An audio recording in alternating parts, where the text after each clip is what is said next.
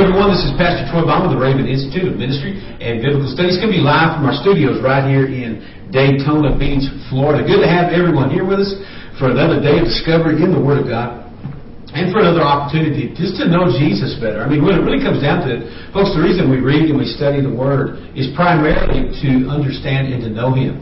You know, He is called the Word made flesh. You know, in the beginning was the Word was with God, the Word was God. And that Word came and dwelt among us. But He's given us also this logos. He's given us this written Word that is the theopneustos. It's the God-breathed Word of God that's spoken into our lives. You know, folks, you think about somebody. Here we live next to the ocean, and with it, you know, living close to the ocean, you know, you have lifeguards that are stationed all across the beach in the warmer months. And, you know, they're there in case someone gets in trouble out of the water. And so say, for instance, someone drowns and they've ingested this water and they've stopped breathing. What they'll do is they'll pull them up on the shore and they'll begin to give them CPR. And by doing that, what they're doing is breathing air into their lungs because their lungs are not able to take air in themselves. And so it becomes that breath of life to them. Folks, you know what the Word of God is? It's like us being drowned in our sin. It's like us being drowned in really a sea of deception, all those things. But what the Word comes and does is when you feel like you're drowning in worry, you're drowning in fear, you're drowning in unbelief, you're drowning in concern, or whatever it may be, if you'll get to the Word of God, the Word of God is just like that spiritual lifeguard that's pressing his breath to your breath and breathing in where you were not able to have the capacity to do that. So we come here daily to basically have the Word of God breathed into our heart, into our life, because it is a living Word. And if you're joining us for the very first time, we are here typically Monday through Friday from 9 a.m. until 10 a.m. Eastern Standard Time for this expository teaching in the Word of God. This is a ministry of Raven Ministries International. If you want to check out more information on Raven Ministry, I encourage you to go to our website, which is located at www.biggrace.com, www.biggrace.com, and you can get more information on Raven Ministries International. Well, presently what we're doing is we're doing an expository teaching on the book of the Revelation, or the unveiling of Jesus. And you know, we got 66 books in this canon of Scripture that we call the Bible or the book. And really, at the end of this canon of Scripture, we have this revelation. And really what it does, it serves to kind of encapsulate the God that we were introduced from the beginning. And it's the same God, it's the same Jesus, the same yesterday, today, and forever. But we get to see the full revelation, or the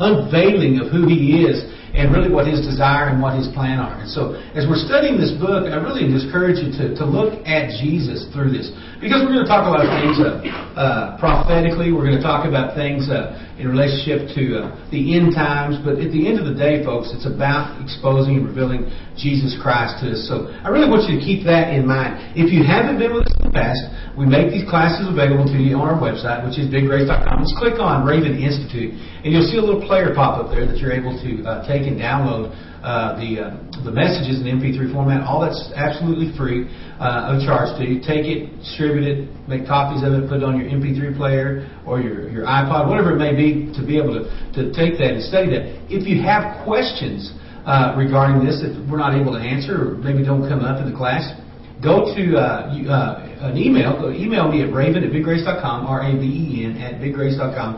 Send me an email. I'd love to correspond with you. If it's a question pertaining to our study of the Revelation, we may address it right here on the program, because if you have that question, maybe somebody else does as well, but they didn't take the time to answer it. If it's a question about another passage of Scripture, or something else that you want some input on, or you have something to say, we'll talk about that. It's probably through email or whatever else. And so don't forget, those classes are available. Also, we're reloading our classes on Romans. Prior to doing this discussion and this class on Revelation, we did 197 hours on the book of Romans, and there's 110 of those available for free download as well. So all 197 classes in Romans, and however many classes in the book of the Revelation, are going to be available to you for that. So if you have prayer requests, send those to pray at biggrace.com, pray at biggrace.com. You know, especially right now, folks, myself, I'm kind of in a private season of prayer, a personal season of prayer, I guess you'd say it, for young people. I'm just believing God's going to do some things.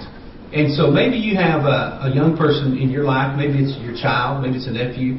Maybe it's your son or your daughter or grandchild.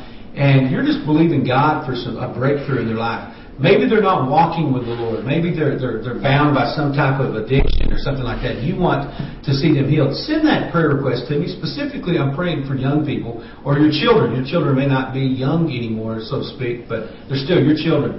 But send me that to pray@biggrace.com. I'm going to be just praying and going through just another season of prayer, fasting, and intercession for young people. Maybe you have a child that is walking with the Lord and is saved, but you just want God to just bring personal revival into their life, and you want them to be used for the kingdom, and you just want God to keep them and seal them at this time. Send those to me as well at pray@biggrace.com. We're going to be praying for that generation. I believe if we can reach that generation is going to reach the world for the kingdom, because God, I believe, is strategically placing them in schools and college campuses and in different places that maybe we cannot be effective. So we need to pray for them that God is going to really stir something up in their hearts, from the youngest to our oldest kids.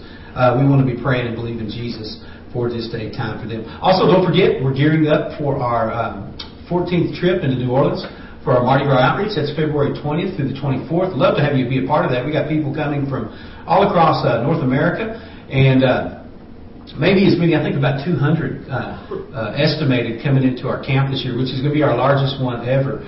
And so we need you. We need you there with us, and we believe God's going to do some tremendous things in the streets of New Orleans during Mardi Gras. So be a part of that. Want questions? Also send them to raven@biggrace.com. Answer any questions that you have. Go to the website, click on Mardi Gras Outreach. Let's go to the Lord in prayer today. Just ask for His leading and direction on this time of teaching, that God would just, once again, reveal Himself to us in a mighty way. Father, we just thank you for this day.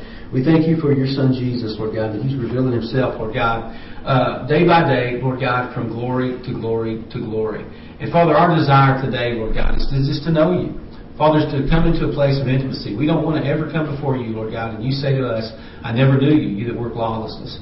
Father, we don't want to ever, Lord God, be those people that are always in pursuit, Lord God, ever learning, but never coming to the knowledge of the truth. And we're not talking about just the truth as something to fill up our head. We're talking about Jesus, who is the way, the truth, and the life. And Father, we want to know Jesus in a greater, Lord God, and more intimate way. So Father, as we come today, Father, we lay aside, Lord God, every weight, Lord God, anything that would so easily beset us, Lord God, anything that would hinder, Lord God, our just coming to you. Father, all the worries, the stress, Lord God, all those things that bounce around in our mind that seek to distract us, Lord God, from what you're saying. Father, we take every thought, everything captive, Lord God. Anything that would exalt itself against the knowledge of Christ, Lord God, we cast those things down. We ask for the mind of Christ today in this place. Father, whether we're here in Florida, Lord God, or in Canada, or Mexico, or in India, Lord God, whether we're in California or Texas, Lord God, or in Georgia, wherever we may find ourselves, Lord God, today, we're just asking, Lord God, that your Spirit would show up in a powerful way and you to speak to us, Lord God, Father, personally into our hearts and lives. Lord God, we need to know you, but we know that your word is the lamp unto our feet. It is the light unto our path. And so, Father, we're asking you, Lord God, to turn on, Lord God, the high wattage, Father, for us today, because we have got to have a word from you, Lord God. We have got to hear your voice. We've got to know you, Lord God. And we thank you that you do speak. You do confirm, Lord God, what you're saying, Lord God, in your word. And so, Father, as we come to your word, we do so, Lord God, in a spirit of humility, Lord God, but in a spirit of expectancy, Lord God, today, expecting you to say and show us something, Lord God, that's going to make us more effective, Lord God, and more in your kingdom and more desperate, Lord God, for the lost and dying. So, Lord God, come to this place and fill us up. And Father, we do pray for the young people. Father, we have many that are with us here, and Lord God, many that are part of this class, and others, Father, that we're praying for, that are not walking with you. We're just praying, Lord God, for revival to break loose, Lord God, on this generation. We're asking, Lord God, that you would just cause a revolution to rise up, Lord God. We just ask that you would just cause something to be stirred up and fired up in their hearts and lives, Lord God, that's going to bring them into the kingdom, Lord God, with a desperation like never before. Let this generation, Lord God, walk in responsibility to their generation, Lord God. So, Father, come fill this place, enable me, Lord God, and lay everything down, Lord God, that you might be glorified. We ask these things in Jesus' name. Amen, amen, and amen. Folks, you know, the book, the Word of God is a book that really, what it does is continually poses the question. And the question is, who do you serve? Or who do you choose would probably be a better way to pose that question today. And so I ask the question, you know, who do you choose? Who is it that your life is dedicated to? Because everything that you do, you choose. You drive up to a fast food restaurant, you choose. You get ready to turn on your radio, you choose. You begin to look for a spouse, you choose. All these things that you do, it's full of choices. And folks, the Word of God from front to back is a book really the same way. I think about throughout the Word. You look at Numbers 16, I kind of touched on this yesterday in our service. When the people were told to either choose between following Moses, who was following after God, or choose the way of Korah, who was in the way of rebellion. And so you see that in number 16, you see in Joshua 24 and 15, where Joshua tells the people, he begins to present all these wondrous things that God had done for them. And it's at the end of his life, and he gives his own personal little benediction. And he tells them, choose this day whom you will serve. He said, but as for me and my house, we're going to serve the Lord. And so you see it in Numbers, you see it in Joshua, you see it in the Gospels. Throughout the Gospels, it's really people are being offered the choice whether or not they're going to follow Jesus. And so now we come to this book of the revelation or of the unveiling of the Lord Jesus Christ. And we see that really, folks, it's about all our choices that we make have eternal consequences. You're going to make choices today that are going to be consequential in regards to eternity. You're going to make decisions today that are going to affect where you spend eternity. Plain and simple. There's people that make those things every single day. And folks, so in this lifetime, basically what we're given or afforded so many opportunities to choose whether we're going to spend eternity in heaven or whether we're going to spend eternity in hell. And when it comes right down to it, those are the two choices that we have. I can choose heaven and walk in righteousness. I can choose hell and walk in unrighteousness. If I want to walk in unrighteousness, then I just go the way of the world and I go the way of deception. If I want to walk in righteousness and go to heaven, though, I've got to be a follower after Christ Jesus. Folks, listen, I want to say this to you, though. Eternity is not a choice. It's a given. And so you're going to spend eternity somewhere, and this book of the Revelation, the Unveiling, is a book of that. And so the choice that we have is where we're going to spend eternity, and how's that place or what conditions that we're going to be under. And so the consequences of choice there are such that most, if not all, false religions, basically, they've eliminated eternal hell from all of their teachings. You look at the Jehovah's Witnesses, you look at the Mormons, you even look at pagan religions. They've eliminated the threat or the promise, really, of an eternal hell. And so they offer blessing, basically, to the ardent follower, and they offer just basic annihilation or soul sleep to those that are non-adherents to their faith. And so the Word of God, though, to us folks, presents either a wide gate to eternal damnation and punishment, where the Scripture says the worm never dies and the fire is never quenched, or a narrow gate to eternal life, where we're going to spend our life dedicated and followers and worshiping the Creator of the universe. And so what's interesting to me is when I'm looking at this 14th chapter of the Revelation of Jesus Christ, really all it's about is just making choices up to this point. Everything that we've seen here, it's choices. The Word comes, they make a choice. We look through the church age, those 7 churches of Asia Minor, they were given a choice. Turn away. Repent. I'm going to come to you quickly. I have one thing against you. They were given the choice. Here's what you've got to do. Hear what I've got to say. If you have ears to hear, hear. Follow after me. The 144,000 came and they began to preach. You've got to choose where you're going to follow. The 2 witnesses come. They begin to share the testimony. You've got to choose. The Antichrist is on the scene. You're going to choose Christ, the genuine Messiah. You're going to choose So throughout this whole 14th chapter, what we're going to do is come to this place and see all these choices have been made. Chapter 13, as we talked about, basically what it revealed is the spiritual condition and the activities that were kind of happening behind the scenes and how they really manifested themselves in the middle of this great tribulation, or the middle of the week.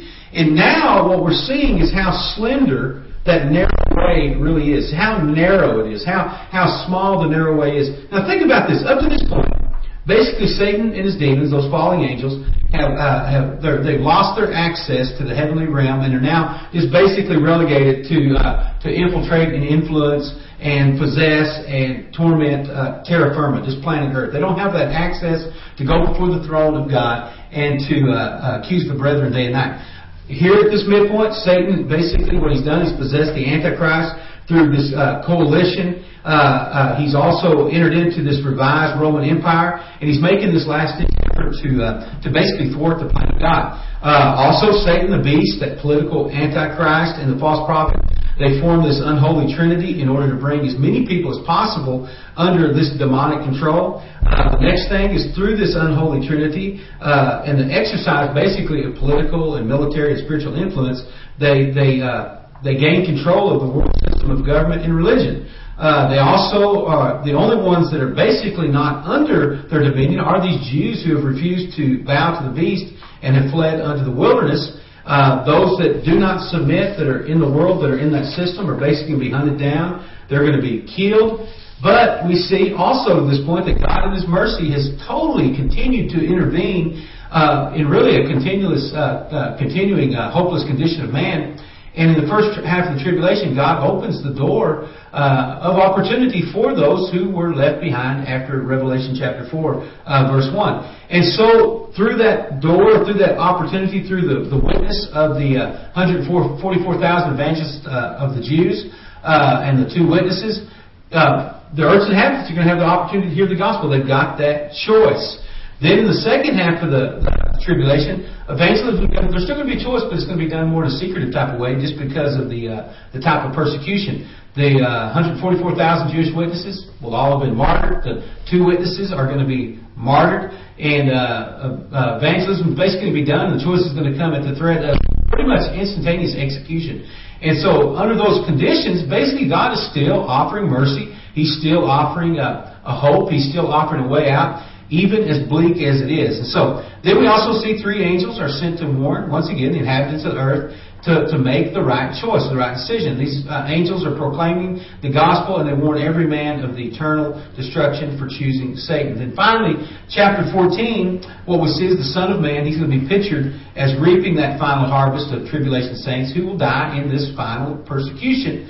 And this final period ends as the armies are going to gather together in length, basically, against Israel. And this last day's army of the earth is pictured as grapes entering the winepress of God's wrath, known as the Battle of Armageddon. So kind of brings us up to this point where we're at. And so I want us to look at, we're going to try to cover Revelation chapter 14, verses 1 through 5 this morning. And kind of show this whole picture that's being presented. But I want to read those first 5 verses to you. First off, and we're going to dive into that verse 1. And he says, "And I looked, and lo, a Lamb stood on Mount Zion, and with him 144,000, having their names written in their foreheads. And I heard a voice from heaven, as the voice of many waters, as the voice of a great thunder, and I heard the voice of harpers harping with their harps. And they sung as it were a new song before the throne and before the 4 beasts and the elders. And no man could learn that song but the 144,000 which were redeemed from the earth. These are they which have not defiled, or were not defiled with women, for they are virgins. They are they which follow the Lamb wherever He goes. They were redeemed from among men, being the first fruits unto God and to the Lamb. And in their mouth was found no guile, for they were without fault before the throne of God." Folks, listen, chapter 14, basically, write this down in your notes. It's going to deal with 7 visions that John was allowed to receive. 7 visions. And think about these visions. Each of these visions is really a kind of a standalone vision. And it's obviously a part of the big picture. But really they represent 7 distinct events that are not, you need to know this, they are not necessarily given in chronological order. And so you're going to see 7 visions that are going to be portrayed here in the 14th chapter that are going to just bring some clarity. They're just going to bring a picture, a glimpse of what John is seeing. But remember, they're not necessarily going to be presented in chronological order. And so they're not meant to really kind of be strung together and kind of give us an outline of the way things are going to work. But basically, they're kind of just some supportive kind of blurbs that been given so we can see things in a clear way that have already been revealed, or things that are going to come at a later date as we get deeper into this unveiling. But look at what verse 1 said. And it says, "And I looked," and it says, "and there was a Lamb that stood on Mount Zion, and with him 144,000, having His Father's name written in their foreheads." Then he says, "And I looked," or "then I looked," is what John said. Folks, what John is seeing, he's seeing something really with his own eyes. And he's not talking in metaphors. He's talking about something that God has given directly to him. Folks, here's the thing that I want to say to you today. God will speak to you. I hear people say all the time, "Well, God's not speaking to me." Well, God's speaking. It's a matter of are we listening to what God is saying? A lot of times we think God's not speaking because when God speaks, we don't like what He has to say. When God begins to challenge us, God begins to correct us, God begins to admonish us towards something better, basically we want to discount those things and say, well, that can't be God because He's not ringing true with what I want Him to say. Folks, God is speaking. The question is, are we going to hear His voice? The Word says that His sheep will hear His voice and another they will not follow. And it doesn't say that His sheep are going to tell Him what to say. It doesn't say that His sheep are going to contrive something in their own hearts. It says that His sheep know His voice and another voice they will not follow. And so if you're following a voice that is contrary to the voice of the Lord, which is manifested and confirmed through His Word and by His Holy Spirit, then I wonder if you're a part of the sheepfold or you're part of the goatfold. But John said, I'm seeing these things with my own eyes. I've seen them. I looked, and here's what God is saying. This is, and we talked about this before, this is very Johnine. And, in that he's always careful to declare that his revelation is not some second-hand thing. He didn't get a word from somebody else. He didn't say, well, I went to this prophecy conference, and you're going to believe that 3 people had a word for me. No, folks, there's nothing wrong with that. Somebody giving you a word that's a word of confirmation. But if someone's always giving you words, you're thinking, well, that's really neat. I never thought about that before. Throw that word away. Where God speaks is in confirmation to what He's speaking to you. You belong to Him. He's not going to say something to someone else and leave you out of the loop when it concerns you specifically. And so with John, basically he wanted people to know, listen, I'm in the loop. He said, I'm hearing from God. God has took me up in this place and shown me things. This is not something secondhand, but it's given really as an eyewitness account of events. We talked about it in regards to 1 John chapter 1, verse 3. And how he opened up the introduction into the first book of 1 John. And he says, that which we have seen and heard is what we declare unto you, that you may also have fellowship with us. And truly our fellowship is with the Father and with His Son, Jesus. Folks, that is so powerful right there. The things that we have seen and heard, we declare unto you. Why is that so powerful? Why? Because the mouth will speak out of the abundance of the heart. And so whatever I see is what I'm taking in. That's my eye gate, is the window to my soul. That's what brings everything into my spirit. But how I see things, and I've talked about this many times, I hope you can get it maybe eventually, is our perspective on things. It's what allows things to come into our life. And so if I've got a godly or God-type view of things, if I've got the God perspective on things, I'm allowing things to come in influenced by the way God sees things. If I do not have the God perspective, if I'm always seeing things through really the critical nature of my flesh, what am I doing? I'm allowing all these other things to come in that are consistent with my old nature. I'm allowing bitterness. I'm allowing uncertainty. I'm allowing wrath. I'm allowing fear. I'm allowing jealousy. I'm allowing uncertainty. I'm allowing pride. I'm allowing lust. I'm allowing whatever. Why? Because all of those things are going to come from the wrong perspective. I'm going to see from that place. But when I see from the elevated place where I'm in Christ, what happens? I begin to see holiness. I begin to see victory. I begin to see deliverance. I begin to see the power of God. I begin to see all these things from that perspective. Now, folks, I can either dwell in this place of deceit, I can dwell in this place of darkness, or I can walk in the light as He is in the light, and everything is illuminated. I see on down the road, and so I'm not tripped up by these stumbling blocks that are in my way. Why? Because I'm seeking first, as the Word of God says, the kingdom of God and His righteousness. And so John said, the things that I've seen and heard is what I declare to you. And so unless I've seen God's victory, I will never preach God's victory. Unless I've walked in God's love, you know what? I'm never going to speak out God's love. If I've never really had the salvation experience in that defining moment in my life, I'm not going to really have the urgency to go tell anybody else about something that I've never experienced. Do you hear what I'm saying? What drives you is what you've allowed to come in, what you've looked upon. So if I look upon righteousness, what's going to happen? I'm going to speak righteousness. If I've looked upon what Jesus said in His Word, that He was moved with compassion, what's going to happen? I'm going to be moved with compassion. So John is carrying out that same thing. This is so very important in this first verse in chapter 14. Think about it from 1 John 4:14. Jump down three chapters. And here's what he said again. He said, we have seen and do testify that the Father sent the Son to be the Savior of the world. Why? Because they saw that Jesus was the Savior of the world. So as a result, they had to testify. Folks, probably one of the greatest condemnations that's come upon the church today, and really the professing church, I guess you'd call it Christendom, those that want to come under the auspices of the name Christianity is our failure to identify with 1 John 4:14. We have seen and do testify that the Father sent the Son to be the Savior of the world. Because the church has been largely silent, I think a Barna survey a number of years ago said 97% of professing Christians have never personally led someone to Jesus Christ. In other words, 97% of people that say they have seen Him never do testify that Jesus is the Savior of the world to the lost and dying. And so what does that tell me? Well, it doesn't tell me because of my opinion. It tells me because of the Word. What have they really looked upon? Have they looked upon salvation through Christ Jesus? If they have, what's going to happen? Their testimony, their conversation is going to be birthed out of that experience. I've said recently, our words, when we speak, our words go before us and they lead us. Where are your words leading you? Are your words, is your testimony leading you into the harvest field of souls? Is it leading you into the streets of your city? Is it leading you to testify to the lost people? Is it leading you into the streets of New Orleans or in Durham or in San Francisco or Los Angeles or New York or your community? Is it leading you to the people that are lost that you might show them that Jesus Christ is the Savior of the world? That's where John's vision led him, folks.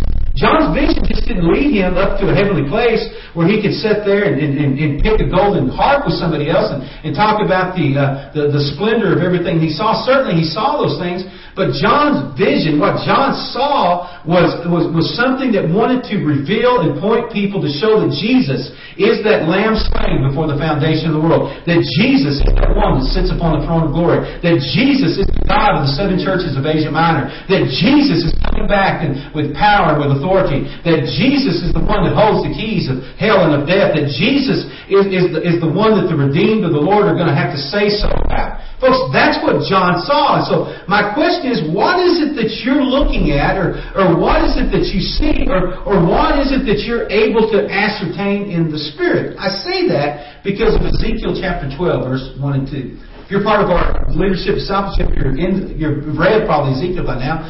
But I want you to look at something. This may have passed right over it. But Ezekiel chapter 12, 1 and 2, it says this: The word of the Lord came also unto me, saying, Son of man, and you that dwell in the midst of a rebellious house, which have eyes to see and have eyes to see but do not see, and they have ears to hear but do not hear, because they are a rebellious house. So how many rebellious people do we have here today? If you're not seeing, you're rebellious. If you're not hearing, you're rebellious. You know what rebellion means there in the Hebrews? It's the mer'e, M-E-R-E-E. We'll give you a good English spelling of a Hebrew word. It's the mer'e. And when he's talking about, he says, you dwell in the midst of a mer'e house. You dwell in the midst of a bitter house. To be mer'e, to be rebellious here, is to be bittered or embittered towards something. Now check this out. Hebrews chapter 12, verses 14 and 15. Hebrews chapter 12, verses 14 and 15 say this. It says, Follow peace with all men and holiness, without which no man will see the Lord. What did he say? He said, and I looked. What did John say? I have testified which I have seen and heard, I declare. He also said the things that we see and hear we do testify. And so, if I don't walk in holiness, I will not see the Lord. Then he goes on to say, looking, lest any man fall of the grace of God, lest any man fall of the divine influence of God upon the heart with its reflection in his life, lest any root of bitterness springing up trouble you, and thereby many be defiled. Folks, listen. He saw because he was submitted. Now, if you're not seeing, if you're not hearing, if you're not testified, that means you have a rebellion against the things of God, and that rebellion is birthed out of a seed of bitterness. Folks, bitterness is the root of rebellion, and rebellion is something that will close your eyes so that you cannot see the things that God desires to reveal to you. Why do I say that? Well, James 4, 7 through 10 tells me this. It says, Therefore, submit yourselves unto God. Resist the devil. Somebody say, resist the devil, and he will flee. Draw nigh to God. Get where you can see Him, and He will draw nigh to you. Cleanse your hands, you sinners, and purify your hearts, you double-minded. Double-minded person is somebody that tries to see both things, tries to think two ways, tries to adhere to two different things. And he said, Be afflicted in the morning, weep. Let your laughter be turned into mourning, and your joy to heaviness. Humble yourself in the sight of the Lord, and He'll lift you up.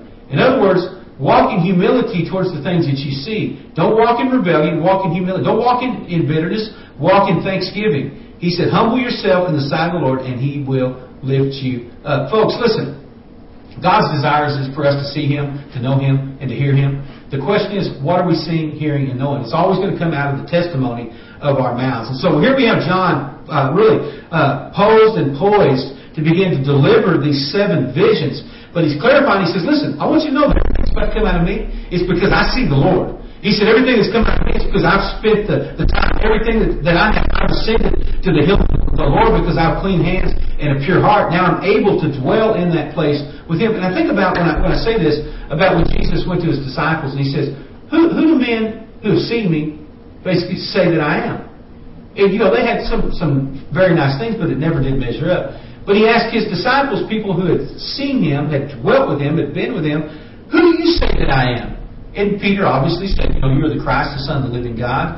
And Jesus came back in. He said, listen, flesh and blood has not revealed that to you. In other words, your old rebellious nature, your bitterness has not revealed those things to you, but your Father who is in heaven. And He said, blessed are you, Simon Bar-Jonah. He said, upon this rock, upon myself, He was talking about Jesus, this Petra. He said, I'll build my church, and the gates of hell will not prevail against it. Behold, I give you the keys to the kingdom. Whatever you bind on earth shall be bound in heaven. Whatever you loose on earth shall be loosed in heaven. Later on in that same chapter, He begins to talk about the things that He's got to suffer and go to Jerusalem. And what just happens? Peter gets his eyes off. He stops seeing things from the God perspective. And it says he pulled Jesus aside and rebuked him. And Jesus told him, get behind me, Satan. He said, you become a reproach to me. Why? Because you're more concerned with how you see things in the flesh, is basically what He said, rather than how you see things from a heavenly perspective. Folks, listen, you can walk in a heavenly perspective 1 minute, and in a minute you can turn on God. And you can begin to rebuke Him. Why? Because you're not seeing eye to eye. Folks, listen, if you want to see through to the end, if you want to endure to the end and see Him when the trumpet sounds, you are going to have to remain focused and single-minded in regards to hearing the voice of God. That way your testimony always rings true of what you've seen, what you've heard, what you testified. He said, and I looked, and lo, a lamb stood on Mount Zion. Folks, what's interesting about this, the last time we saw that John saw Jesus as the Lamb was in Revelation 7 and 9. Remember that back in your notes. And that's where the great multitude from every tribe, every nation, every tongue, they stood before the Lamb and before the throne. And this multitude that we saw then was the result of the preaching of the 144,000 Jewish witnesses who were pictured on earth at that time as opposed to heaven. And so He says in verse 1, He said, I saw, lo and behold, I saw a lamb stood on Mount Zion, and with him 144,000 having the Father's name written in their foreheads. And so this lamb, once again, back to 7, the multitude was a result of this testimony of God's grace, giving Him this legion of people that were willing to go out and proclaim the gospel of Jesus Christ, and as a result, a multitude. And so, what we got to have now, in preparation for that moment, is the same heart of the 144,000. Why? Because they were sealed. Folks, we are sealed by the Holy Spirit unto the day of redemption. What's the proof of that? Our testimony is the proof of that. If you're not sealed, your testimony is going to be all over the charts. But if you're sealed under the day of redemption and you see things the way He sees things, you'll do things the way that He does things, and there'll be a maturity, there'll be the righteousness, there'll be the heart of Jesus, and there'll be the same desperation that drove Him to the cross is going to drive you, amen, to deny yourself, take up your cross, and follow Him in the proclamation of the gospel of Jesus Christ. So what John saw, because he was close to God, was the Lamb standing right there with Him, that 144,000 having their names written in their forehead. So that's the same 144,000 that in chapter 14 that we've seen revealed before. And so there are those Jewish witnesses from those 12 tribes, and once again, Revelation 7 through 1 through 8. And what's interesting is now you see them gathered before the throne of God in heaven, following their martyrdom. And so they make it. They testified. They saw things in the midst of the worst atrocities and situations. Folks, what's the lesson? We've got to learn a lesson from this experience, a prophetic experience. You know what's interesting? I think about this. I always like to learn lessons before the mistake. When's the best time to decide it's not a good idea to jump off a 10-story building? Before you leave the edge. And so when's the best time to learn a lesson? Before you suffer the problem. Folks, look what he's doing. He's given us an opportunity right here to look at the lesson that's going to be learned by the 144,000. We know what the lesson is before it ever happens. Why? Because we get it prophetically. And so check this out. We've got the lesson to know that the 144,000 are standing in the presence of God. Why? Because in the midst of the most heinous times, the greatest debauchery, the most wickedness, they held true to their testimony. Now, are any of you being hit by hailstones? Probably not. Are any of you right now being chased and threatened with death for your testimony? Probably not. Are any of you battling in an environment where people are infested with sores and demonic beings are coming and helicopters are flying overhead launching missiles? Probably not. These folks were. These people were being persecuted for their testimony, yet they maintained their testimony. Now think about what will talk you out of your testimony. The little blip. Somebody looking at you wrong. Somebody saying something wrong. A difficult circumstance. Losing your job. Not having the right car. Your car breaking down. Whatever. Folks, listen. If you can be talked out of what you see now, you will never see Jesus then. I'm just telling you straight up. If you can't overcome these minuscule issues that we're facing right now in this world, if when the time comes to declare Jesus Christ as Lord in the midst of great catastrophes and calamities, you'll never see Him. You have got to get your testimony lined up with what He wants you to see. What are you seeing? What you're seeing is going to be what you are saying. These 144,000 you're going to see, they stood before Him having His name written in their foreheads. They were sealed. He said, I heard them standing. And listen, He said, they had the Father's name written in their foreheads. Here's what's so neat about that. Revelation 22, chapter 4 and 5 says this. 22, 4 and 5. It says that they shall see His face, and His name shall be on their foreheads. There will be no night there.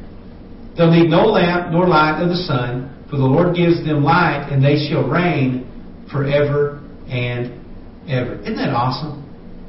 That with the Word of God in your forehead, it says that there shall be no night there, because there will be no lamp nor light for the sun, for the Lord gives them light. Folks, let's apply that. Let's look at the spiritual impact of that. When the Word of God, what's right behind your forehead? Your brain, your mind, the place where you store information. Folks, listen. When I have the Word of God stored in my heart and my understanding of my mind, there's no dark anymore. I don't have need for an outside light. I don't have a need for an outside illumination. I don't have need for my circumstances to somehow bail me out of my mood. You hear what I'm saying? That's what He's saying. Listen, there's going to be a time coming when the Word of God is going to be sealed in your forehead, so to speak. It's going to be in your mind that you're not going to need anybody to pat you on the back or give you attaboys. Why? Because God Himself is going to give you the light. God Himself is going to reveal Himself to you. You're not going to need somebody to say, I just want to give you a little bit of encouragement. You're not going to need somebody to send you a Hallmark card. You're not going to need somebody to send you a text message. You're not going to need somebody to send you a sweet little email. You're not going to need somebody to send you a bouquet of balloons or a lollipop thing and say, I just want to let you know how special you are. Why? Because all of your affirmation is going to come because you have taken the Word of God and you've hidden it into your heart, and you will not sin against Him. You've seen things He is. Why? Because you've lifted Him up. He's drawn you to Him. And you say, I've been sweating all these details in my life. That's what John is seeing. He said, and I looked, and lo, a lamb stood in the midst of Zion, and with Him the 144,000 that finally got it.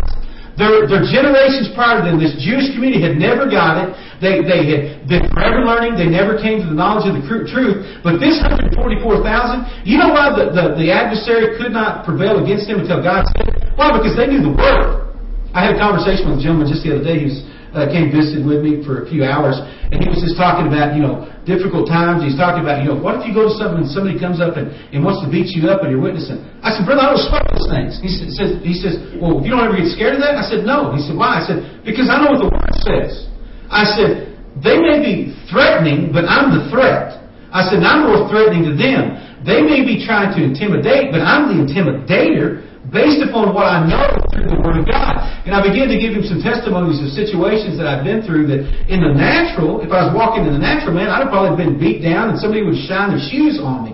But because I knew what God had said in regards to that situation, I was not putting myself in peril, amen. I was putting myself in a position to obey the voice of God and declare what He had said. And so, at that juncture, nobody could touch me. Why? Because I had the seal of God's Word upon my head. Now, don't step it out somewhere where you don't have a word from the Lord.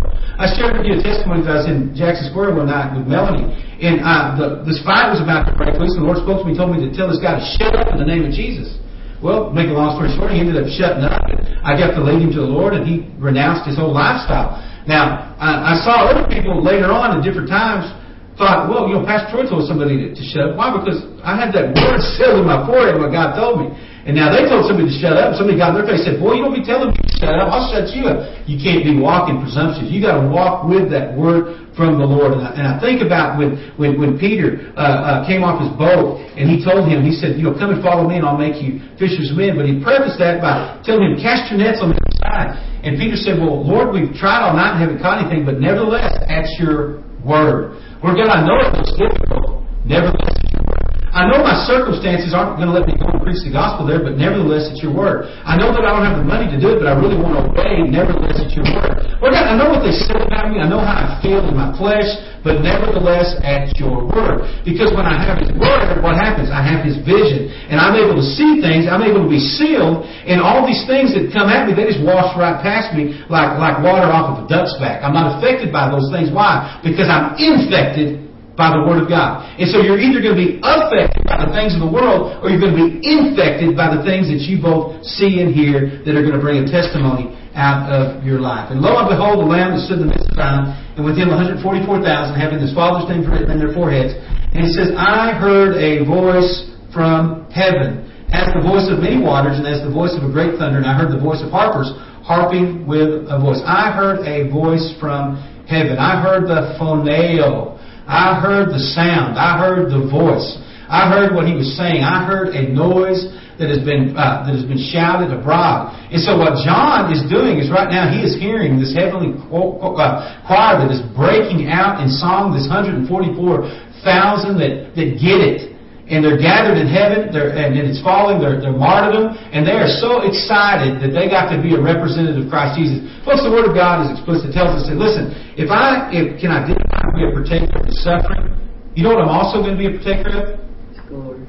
His glory. I'm going to be a partaker of Revelation chapter 14, verse 2. I'm going to be a partaker of Revelation chapter 7. I'm going to be a revelation of that the multitude that's singing a new song. I'm going to be a participant in the 144,000 that are going to be singing a new song. Why? Because I'm going to get it.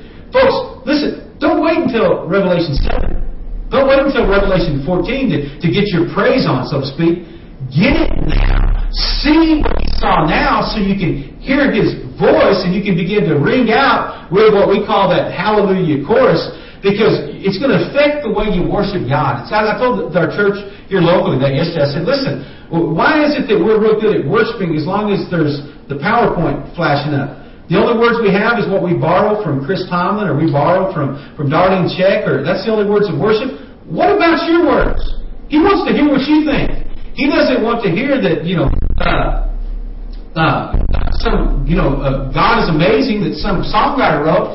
He wants to hear that song that you've written on your heart through those hours of desperation where you had to press through those problems. You've had to overcome. He wants to hear the song of your heart, the song of the redeemed. He wants to hear how you're redeemed. He doesn't want to hear how somebody else is redeemed. He wants to hear the desperation, the plea of your heart, and the thanksgiving that you have for Him. And so unless you have seen redemption, unless you've seen thanksgiving, you're not going to worship and declare thanksgiving. You hear what I'm saying? And so you go into most churches, and what happens?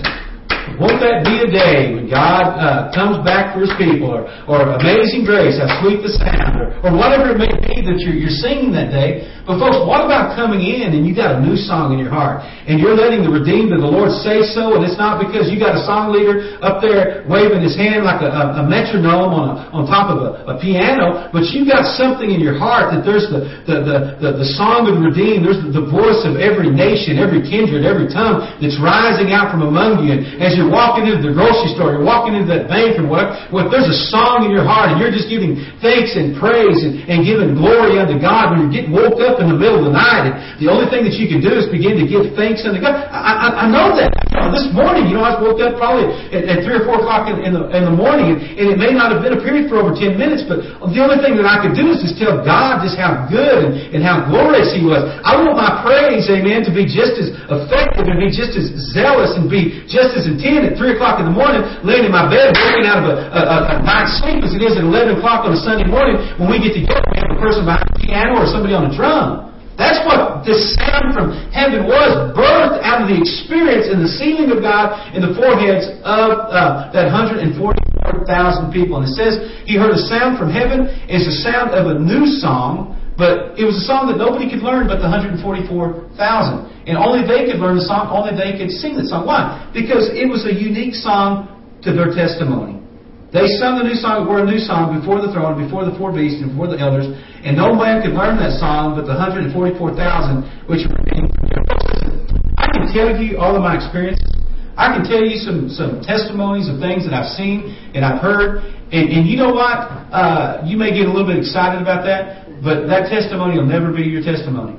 It won't. I can tell you about going and preaching and God being faithful. I can go tell you about God's provision and God's miracles in my life and in Melody's life and for our children. I can tell you those things, but you know what? Those are my testimonies.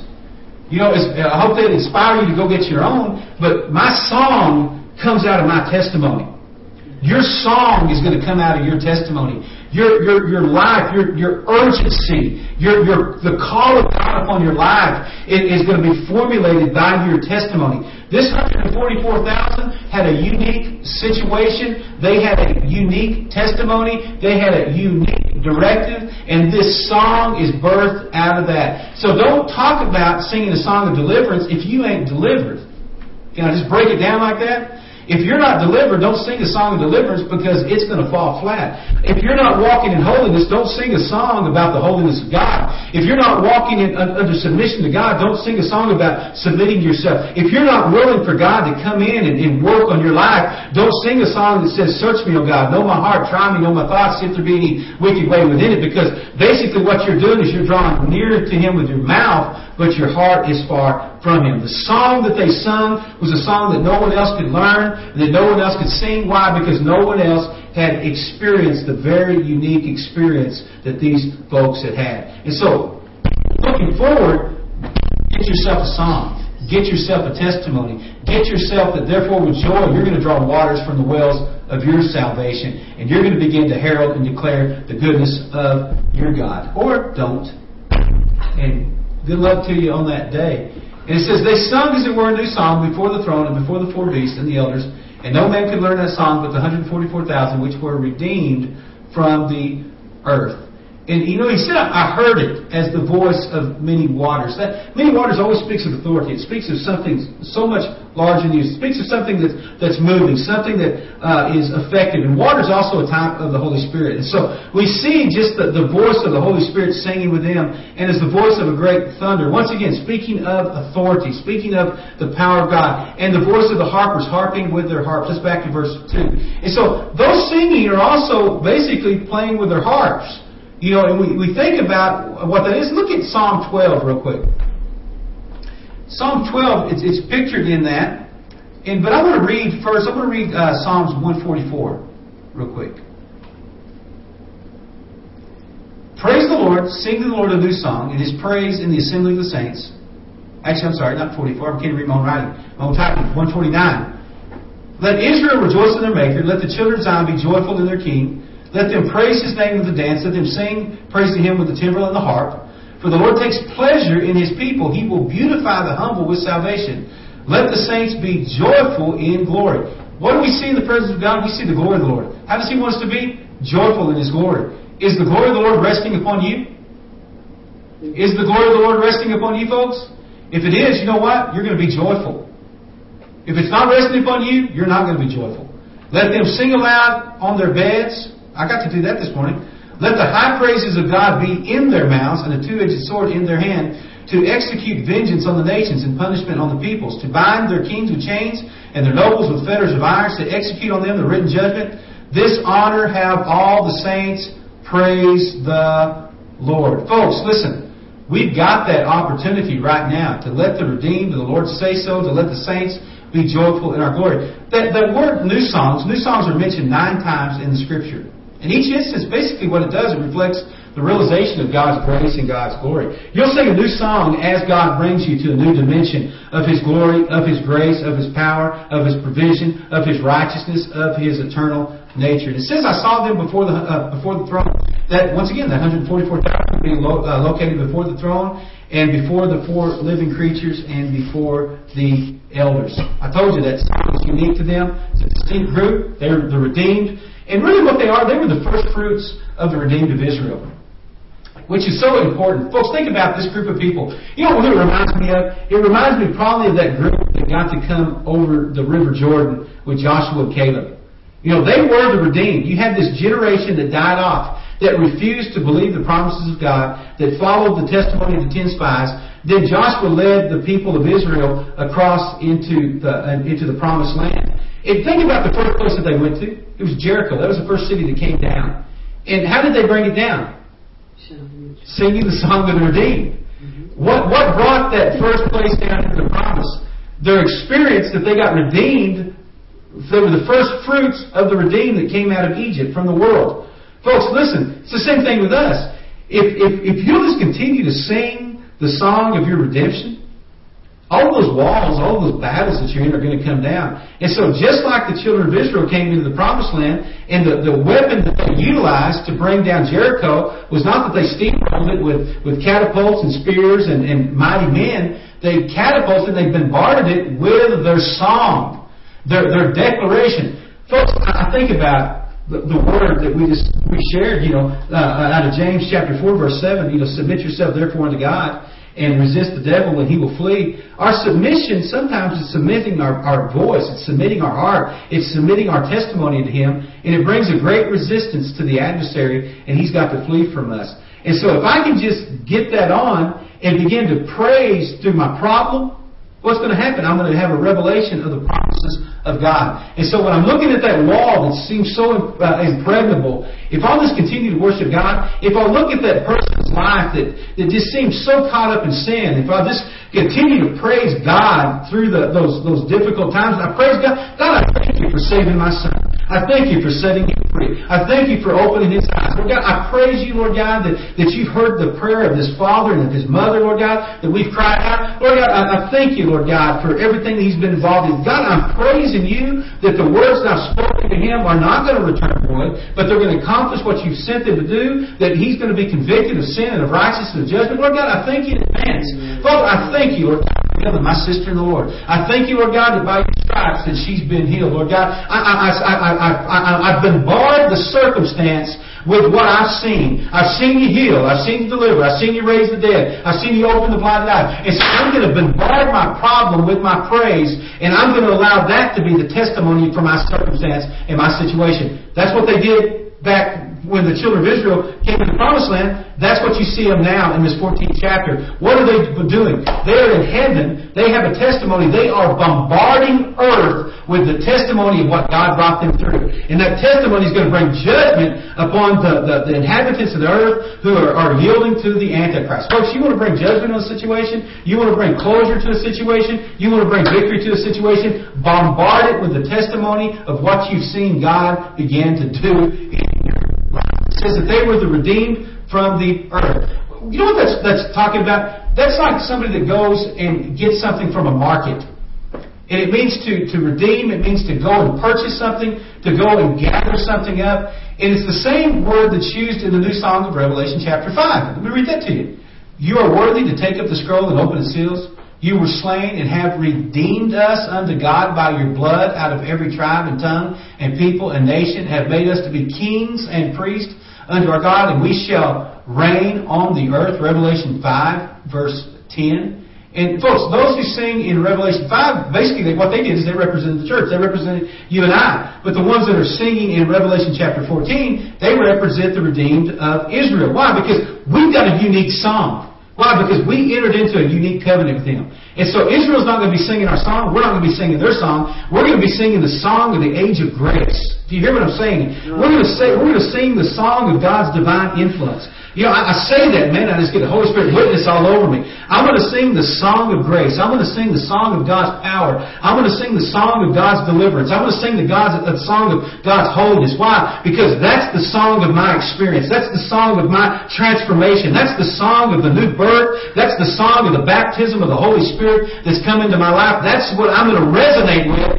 You know what? Not just now, but it's going to be the song that God continues to have us sing. Just right there in Revelation 5:10 throughout eternity. They're going to have their song. We're going to have our song as well. So they're going to be that song of that 144,000 that are the first fruits of that. Revelation 4:1, we're caught up. We're going to see things. That's the first fruit of the rapture of the church. That's going to be the first fruit of the Lamb of God, the bride who's adorned in preparation for the bridegroom.